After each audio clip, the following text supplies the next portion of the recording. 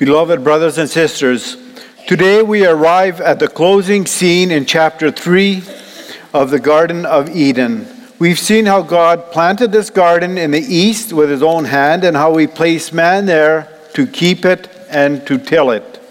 We have watched intently as the Lord created for Adam a wife out of his own rib and brought her to the man there in that garden, in that paradise of God. We've eagerly looked into this garden to catch a glimpse of man living with his God in harmonious fellowship, of husband and wife working in love as a team to fulfill God's commandments. But now this afternoon, we must bid farewell to this garden, for we've also seen how man ruined the garden by listening to the serpent. We've also observed how man wanted to be wiser than God, but ended up hiding in fear from God. With tears in our eyes, we've watched how the husband blamed both his God and his wife for his own sin, how the wife blamed the serpent for her sin, and how all three were punished. We've seen the Lord enter the garden not in pristine fellowship, but in judgment. And now at last we see today that man must exit the garden altogether. Sin changes everything. And yet, God is greater than sin. I proclaim to you this word of God. For man's hope, the Lord drives him out of his presence. The Lord thus checks our depravity. And second, the Lord thus covers our shame. And the Lord thus preserves our home. So then, for man's hope, the Lord drives him out of his presence. And we see first, the Lord thus checks our depravity. It is indeed a very sad scene. The Garden of Eden was man's first home, and now he is forced to leave it. We should notice that man does not willingly go out on his own. He's not leaving the garden on his own free will to exercise dominion over other parts of God's creation, to till and cultivate land outside of it. No. In fact, we can say he was forcibly evicted from the garden by God himself. So the Lord God banished him from the Garden of Eden. And again, after he drove man out, the Lord said, as it were, pushed man out of paradise. Later in Scripture, we read of the Lord Jesus forming a whip of cords and driving out the money changers in the temple. The same verb is used. Man was not given any time. There is a certain urgency and necessity about this action. Man was not going to stroll out on his own accord, but he was forced out. We might say today that Adam and Eve were kicked out of the garden. Have you ever had to leave your home, brothers and sisters? I think of any of us who had to leave our first home, the one we grew up in, or perhaps our first home we had as a married couple, the home we raised our children in. It's not that easy to leave, is it? And that difficulty is only compounded when you are forced to move against your will. It can break your heart to leave the home you love. Well, how much more then for Adam and Eve? For this home of theirs was not just a cozy corner of the world they could call their own. No, this was a garden, the one planted by the Lord. It was God's garden. Remember that this garden was like a giant arboretum or park filled with trees, shrubs, flowers, and meadows, with pathways and fields, with animals of every variety. It was of itself a most pleasant place to live. But what made it the best place on earth was that God himself lived there too. The Creator put man in this garden, paradise, as a place where he could walk and talk with them, a place where he could come in the cool of the day and speak with them as father to children. But now they were forced out. Now they were cut off from that regular fellowship, driven out from the presence of the Lord. What a terrible loss. To lose the physical environment of the Garden of Eden was one thing, and that was bad enough. But to lose the close contact with God, to no longer commune with him face to face, as it were, That was a tragedy almost too much for man to bear. Man was more than evicted from Eden. He was excommunicated from that perfect fellowship with his Maker. And man deserved this, of course. Actually, we deserved much more, didn't we? We saw that this morning, how man's sin by rights earned him immediate and complete and eternal death. And yet God promised life. When man and wife should have been wiped out, the Lord preserved them under the curse and promised relief through a future son. And now here too, we get much less than we deserve. We are cast out of God's presence because of our sin, and yet there is mercy in his punishment as well. For look with me at the Lord's reasoning in verse 22.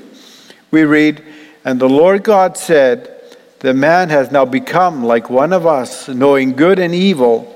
He must not be allowed to reach out his hand and take also from the tree of life and eat and live forever." Now, a lot of people question what the Lord means when he says, the man has become like one of us, knowing good and evil. Is the Lord agreeing with Satan, who said to Eve that when you eat of the fruit, your eyes will be opened and you will be like God, knowing good and evil? Has man really become like God? It sounds at first like Satan was right about God protecting his own position as an all-knowing one. Satan had made the Lord out to be a stingy God who wanted to keep man from becoming like him. And now the Lord appears to protect his position again. For he says of man, he must not be allowed to reach out his hand and take also from the tree of life and live forever. According to Satan's way of explaining things, this would be God's attempt to keep man at bay. Man now has the same knowledge as God, but the Lord won't allow him to live forever like God does. God will put a stop to that possibility right away and jealously guard his own position, his own uniqueness. But we know this can't be the right explanation, for man did not become like God in every way, but only in one limited sense. Knowing good and evil, God is perfect and holy, but man, as we have seen, became a depraved sinner with no good inside him anymore. He hates God and runs from him. He hates his neighbor and tries to preserve himself. Nor did man gain all the knowledge in the universe as God knows it, for then he would never have tried to make an apron of fig leaves to cover his shame. The truth is, man became like God in one restricted way. He knew good and evil, and yet even that knowledge is different from God's. God knows evil only from afar, only in others, only as disobedience in his creatures. There is no evil, no sin, no unrighteousness in God whatsoever. Man, on the other hand, knows evil from personal experience, from within. Because he has been made in God's image, man understands what good is, but having believed the lie of the devil, he now truly knows what evil is too, because it lives with him and is part of him. We know sin because we are sinners. We know evil because we are evil. And then you can see God's purpose in banishing us from his presence, and particularly from the tree of life. The Lord understands that point again, or underlines that point again in verse 24.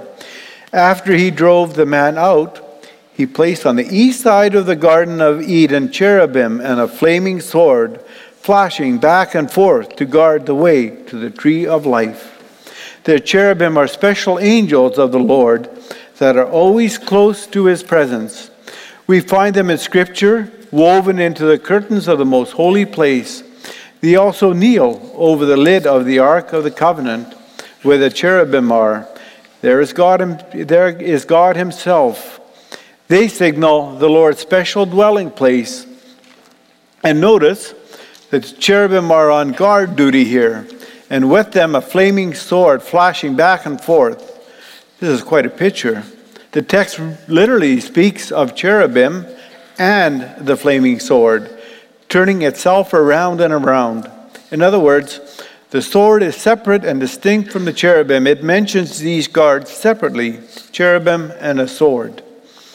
So the picture we get is something like this. 2 angels, and then out in front of them, a flaming sword, suspended in the air, flashing back and forth. The sword, by itself, is already a weapon of destruction, but now with unceasing fire flaming from it, and with an invisible hand wielding it back and forth, it speaks of swift, severe judgment from above. Symbols of the divine presence alongside a symbol of divine wrath would be enough to deter even the dullest of humans from passing that way. And the thing that was of such importance to guard and protect was access to the tree of life.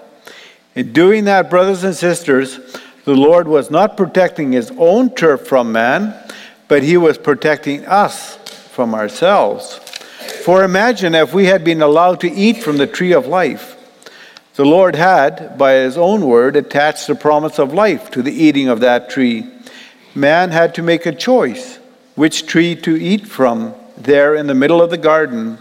The one tree would lead to everlasting life, and the other to everlasting death.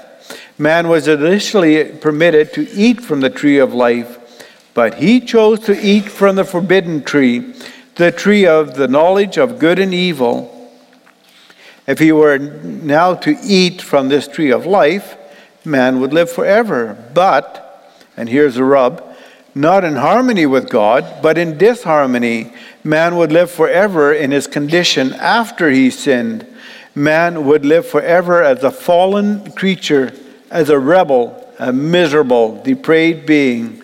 The tree of life could only extend life, but it could not take away sin, and that's what we need so badly. Can you imagine, brothers and sisters, living forever as we presently are, in our sin and misery, in our brokenness, in our despair?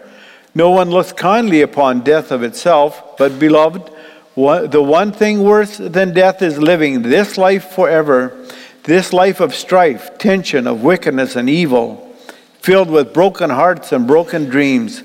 The Lord did us a tremendous favor by cutting us off from the tree. It was his way of checking our depravity. Man will not live forever and with his evil heart and perverted nature. The Lord cast us out of his presence, away from the tree of life, to give us hope for a new and better life, a better life where our shame is taken away. We come to the second point. The Lord covers our shame.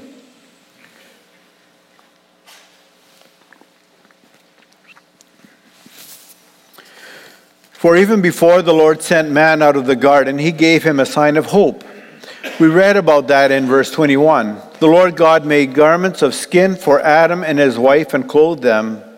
It's another one of those little details in the text we often pass over quickly. But brothers and sisters, ask yourself this question. Why did the Lord God, creator of heaven and earth, get into the tailoring business, so to speak? Why does God concern himself with the clothes of man? A lot of people today, even members of the church, don't think God is interested in our physical clothing. People will say things like, my outward appearance doesn't matter because God sees my heart. I wonder then what they think of this verse, as if God is only God of my insides and not my outsides, as if he is only interested in my soul and not my body. Didn't God create both, beloved? Didn't the Creator put your soul into your body? How can anyone say what goes on my body is of no concern to the Lord? I want to dwell on this a moment because for some it is a problem. Some people compartmentalize their religion into little boxes where God has say over a number of areas, but there's a few areas where God is kept out. God has a say over my heart, over what I believe, over my Sunday worship, over my family devotions, over my moral choices, over my choice of employment, but God has no say over what I purchase off the rack or what I put on in the mornings. That's just the exterior anyway. What I do in my heart or what I do with my heart is the Lord's concern, but how I clothe my body is strictly my own affair. Brothers and sisters, you can't put God into a box. You can't leave God out of your decisions when you're standing in the clothing store or when you're looking into the mirror. He is God of all of your life, and He is definitely concerned with outer clothing because your inner guilt is manifested in outer shame. Remember, Adam and Eve were naked and they were ashamed.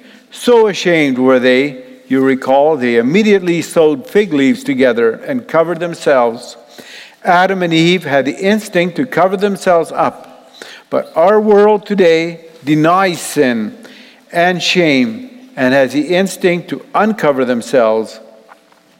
In a world that increasingly has no conscience anymore, that hardens itself over against the law of God, it is no wonder that nakedness, nudity, and the revealing of the flesh is becoming more in vogue, more permissible, more part of society.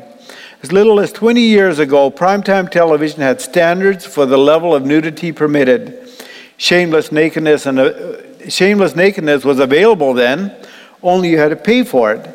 Now it's to the point where you can't watch any primetime TV anymore, even the non-cable version, without regular meeting sexually explicit language and scenes.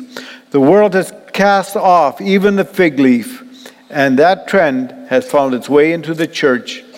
The Lord, in His mercy, went further and gave us animal skins to better cover up our shame.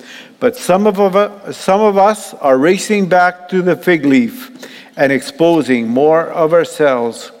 Tell me, brothers and sisters, when you dress yourself, are you heading in the direction of the skimpy fig leaf or the God-honoring animal skin?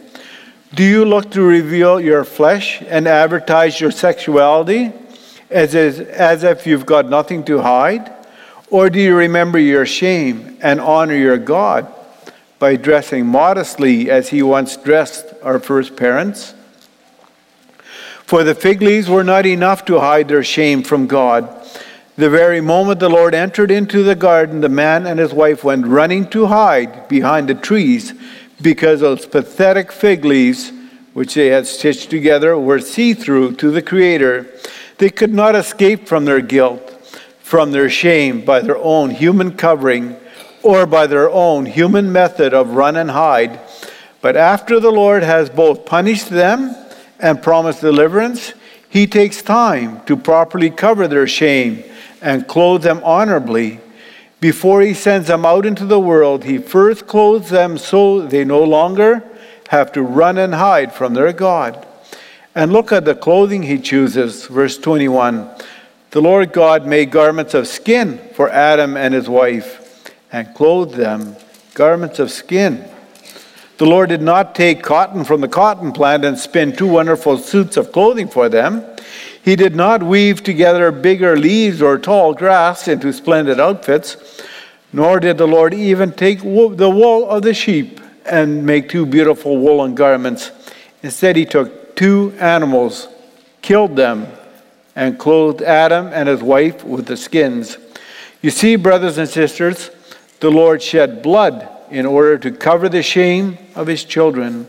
Physical death, full death, did come into the garden that day. Only not to Adam and Eve, as it should have, but to two animals who died in their place. And that is what really takes away man's shame. That is what allows man to continue living on earth without running and hiding from God every time He would approach. They were covered by the blood. That is what gave Adam and Eve tremendous hope for that shedding of blood, that the sacrifice of life spoke to them of another great sacrifice that would come in the future, that of the great seed of the woman. He would one day come and shed not the blood of animals, but His own blood in order to cover man's shame. And is that not exactly what He did, brothers and sisters? The Lord Jesus let Himself be sacrificed in our place. He let our punishment fall on His head so that all our guilt could be taken away. He let Himself be put to shame too. Did you know that the Lord Jesus was without clothing as he hung on the cross? He let the soldiers gamble for his clothing at the foot of the cross while he hung in all humiliation with all his shame exposed. He did that so that you and I could be clothed with white robes of his righteousness. He let himself be uncovered so that we might always be covered in the sight of God. When you dress yourself in the morning, remember how Christ let himself be stripped bare for your sake. Your shame has been covered by his blood. Will you now expose your shame again by revealing your flesh for all to see? Let your outward clothing reflect your inner covering from above. And with that divine clothing, we may look forward to our return home into God's presence. So now we see in the third place, the Lord preserves our home.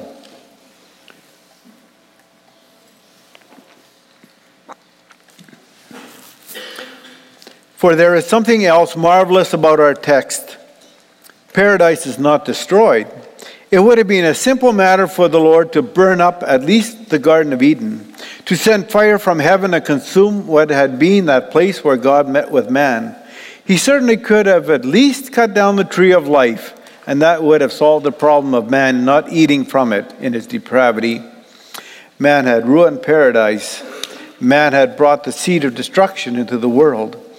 And yet, though God blocks the way to the tree of life, he does not remove the tree. Man can't get into the Garden of Eden, but he can still see it. And that brings a strengthening of hope.